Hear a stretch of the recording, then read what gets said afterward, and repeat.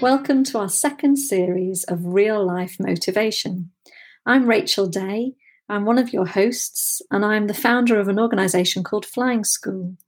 My co-host is Kelda Wood from Climbing Out. Together, we'll share some tips and ideas on how to keep motivated from our experiences as coaches and in our work, as well as from our real life stories, so that we can always keep it real for you.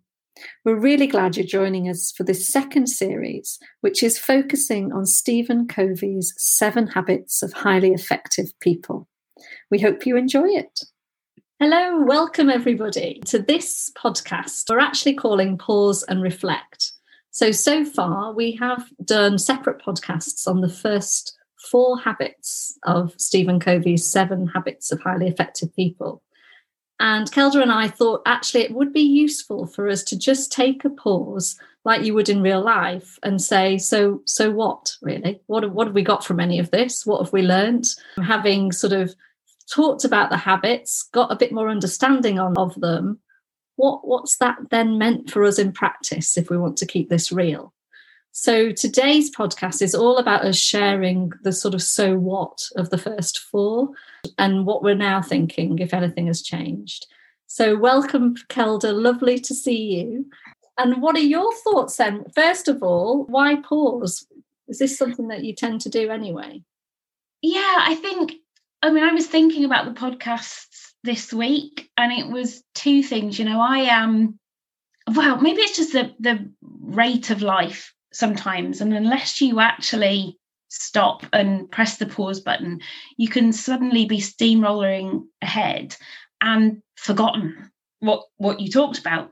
And when I kind of reflected back on the podcasts, I couldn't actually remember what we'd covered in habits 1 and 2. So I think that was the first thing for me. Let's do a little bit of consolidating. Let's just remind ourselves of what we've done so far. But I was also very aware that, it's been really interesting for me doing the podcast too. I've actually come out with a lot of learnings myself. And I've found that I've really applied some of the things that we've talked about, and that I've kind of got different opinions now. There's some things that I want to kind of go, yeah, that really worked. Like, look, this is how it worked.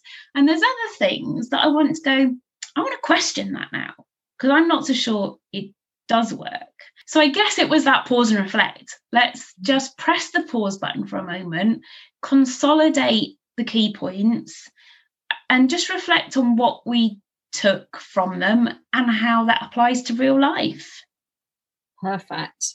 It's really, it's I guess because you suggested this, I then sat down and said, okay, so what have I learned from these? And just that permission to just reflect has really helped me learn a lot more. So if nothing else, hopefully it's an opportunity today for everybody else to sort of be able to pause and reflect and think about what have they got out of this? What's worked for you and what hasn't? And I think as well, how often do we actually go, okay, what's worked? So, to anyone listening to this, if you've listened to the previous 4 habits, what's worked for you? What did you agree with? What have you applied to life? What are you ditching because you actually didn't think it worked and it didn't apply to your life? And unless we take time to reflect, we don't always take those learnings. So, yeah. Brilliant. So pause button now and think about it. This is your permission to pause and reflect. And if you listen to us while you're doing it, great. But otherwise, it's just an opportunity to do so. So, Kelda, let's talk about the first habit then. So if you remember, it was the habit of choice. We called it be proactive. And essentially, it was the habit where we said it's much more effective if we say that we are a product of our choices rather than our circumstances. And I guess for me, this habit is just realizing that things that we're doing are as a result of the choices we're making. The thing I've said with all of this is awareness is the first step. So if you're not aware that you have a choice, you can't start to change them. So if all of these podcasts do is start to raise awareness, that's a great first step. I guess when I've been doing the reflection for me on it, what have I got from it? I realized it's easier to be proactive. It's easier to realize you have these choices when you're clear about your purpose. So I was just thinking about, what's gone on with me. I've been getting up at 5 o'clock in the morning. I've been working really hard. No one's been telling me to do it, but I've got something that I really believe in. I've got this purpose that I'm trying to make happen in the world. So I don't know if that's helpful to even include here, Kelda. We can always edit it out. But it's this understanding that living, if you know what your purpose is, if you know, like I'm thinking of you on the Atlantic, you had to get to the other side. So yes, you could be low, but actually there was an underlying purpose, which is I've got to finish this. For me, purpose is everything, because if you've got the motivation, if you've got the reason, if you want something, then you're going to start making the choices to help that to happen. I've been the same as you. For about the past 2 weeks, I've been getting up at 5 o'clock because it's the only way I can get everything done. And that's because I want to get it done. I want to do it. Morning, and every morning the alarm goes off, you're kind of going, oh, and then I think, oh no, but I want to get this done. And I'm out of bed. So purpose is huge. And I think where it's difficult is when you haven't got purpose. But I'm probably going off on a massive tangent, and we should save that for a later podcast. And let's do that. But equally, just remember that one of the things that helps us do that first habit is getting clearer on our purpose, whatever that is. It can be a massive purpose, but just getting clear on what it is. That probably, if we want to take key points, Rachel, that's probably a really good key point. For habit 1 to work, we need to know what our purpose is. We need to have motivation. So, yeah, great point. So, Kelda, our next habit was the habit of vision. We talked about this as beginning with the end in mind. I don't know about you. This one has really worked for me in the last couple of weeks. So I've been trying to create a journal, an interactive journal for Flying School. And I've had somebody who's been trying to work it into making it look like a book. So I haven't seen it for a while. And he sent it to me last week, and I read it and I didn't feel inspired. So I read it and I thought, yeah, it says all the right things, but I haven't got the feeling. So I used this habit on that, where I said to myself, what do I want the end result to be? So when someone picks this up, what do I want it to be like? What do I want it to feel like? And I realized that I really wanted it to feel a bit like a coaching session with me. And so it took me down a very different path. I'm not changing the content hugely, but I'm changing the tone and the feel. And it's made me put more of myself into the book. As opposed to just be a load of, different activities or different things to do. So for me, this habit of vision, where we take ourselves to the outcome, what's the outcome I'd really like to achieve here? And we get really, for me, quite dreamy about that outcome. What's the best outcome? Because it changes what I might do sort of earlier, if that makes sense. How about you? Well, it is funny when I reflected on this, because, again, I did find both the first 2 habits, I haven't spent a huge amount of time applying them to life. But I do love what you say there, Rachel, because I think we almost do that subconsciously. We're just in the middle of doing a new project at the minute called Creating Momentum, and we're designing a logo for it.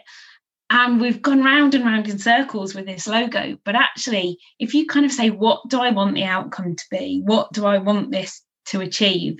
It can really just suddenly make it very clear on what's needed with that. So I guess this is the beauty in reflecting and taking the key point, because I hadn't actually summarised that whole habit into that. But I love that summary, so I might start using it a bit more now, Rachel. So thanks for that. And that is the purpose of today's conversation, really. It's drawing out the key points. So the key point for me from the habit of vision is just thinking, even on the small things that I'm working on, what's the outcome I'm trying to get to? So, Kelda, how about habit 3? So, habit 3 was put first things first. And this was when we had that whole conversation around urgent and important. How's it been playing out for you? Well, I have used this one so much. I think largely because it has just been a really, really busy time with work. What was really interesting this week, I think we actually touched on it on the last podcast when we reflected on habit 3.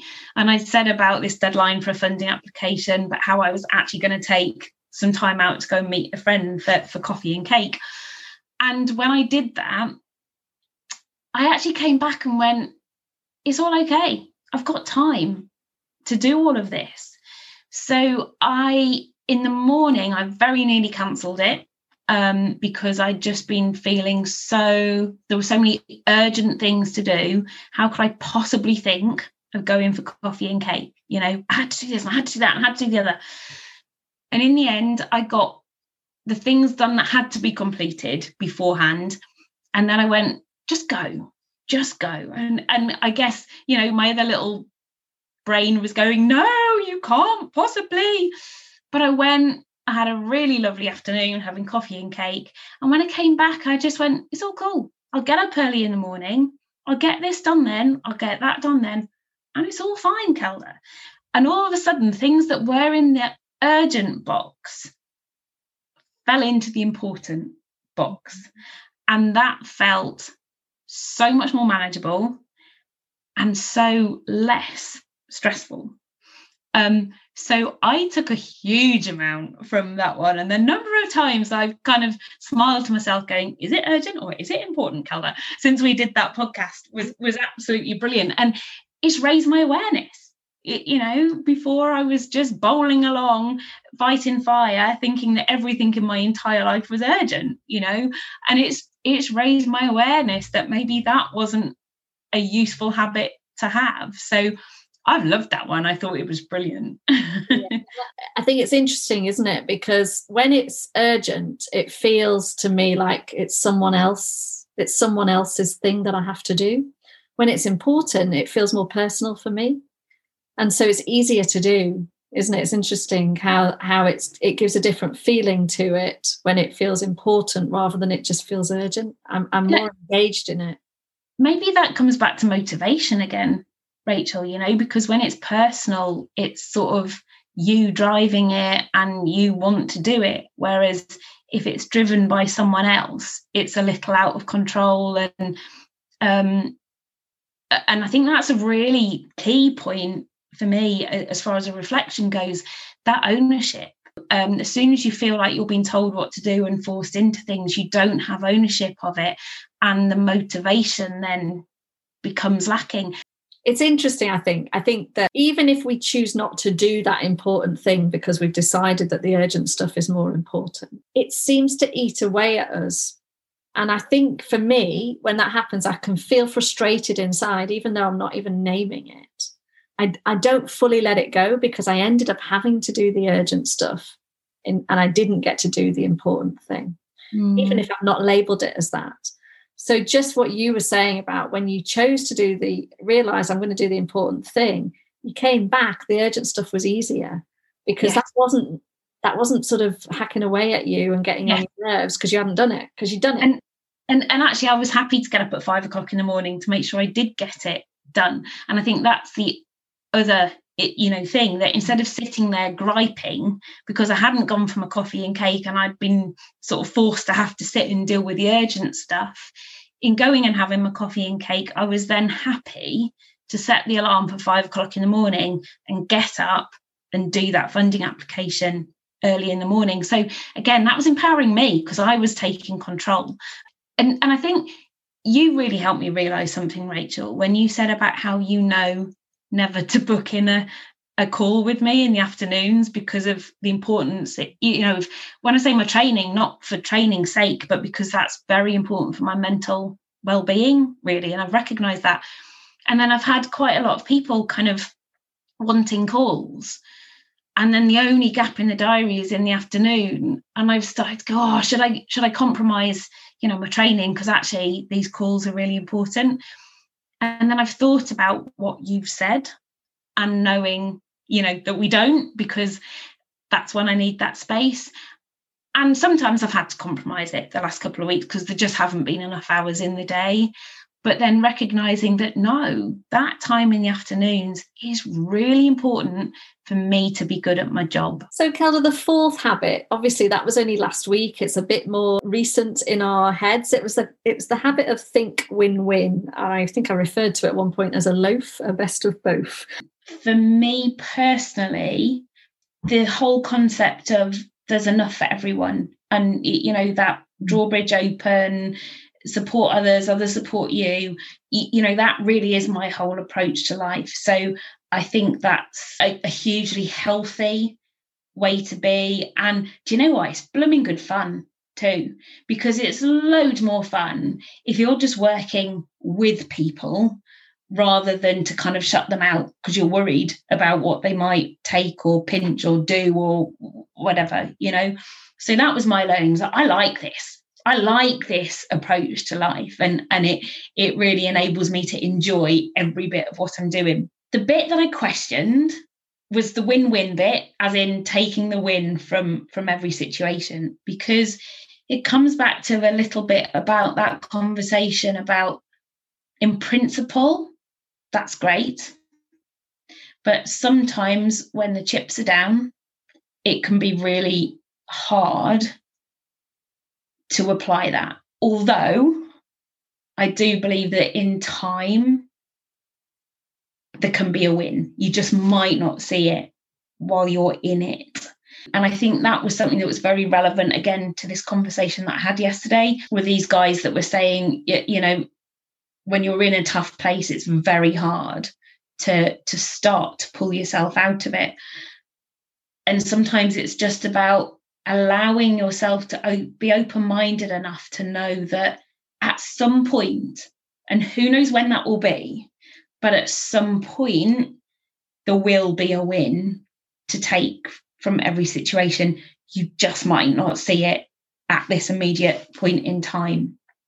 So I guess that's where I'm a little bit on the fence with this habit. There's bits that I think are unbelievably amazing and a great approach to life, and a bit that I think we've got to stay very realistic about and doesn't work all the time. I'm trying to think, what are our key takeaways from this? I've been working on the website recently, and I've got a sort of members area just so that I can start to have a relationship with some of the people that are joining Flying School. But it's completely free, and I've put on a load of resources that have obviously taken lots of time, completely free. Now, I can see a huge win-win there. I can see a win for other people to access them without having to pay. But there's a huge win for me, which is to start to get them tested in the world, to start to get people using them, to start to get some feedback. So it's not just the win of, well, it'll be nice to help other people. There's a win for me personally when I do something like that, because I think other people make it better for you. They start to enrich it if you let them, if you are open and sharing with the things that you do. So for me, the key point was this thing about thinking about abundance rather than lack, which I think we talked about really, and just trusting ourselves that there will be a win in here, even if we can't see it yet.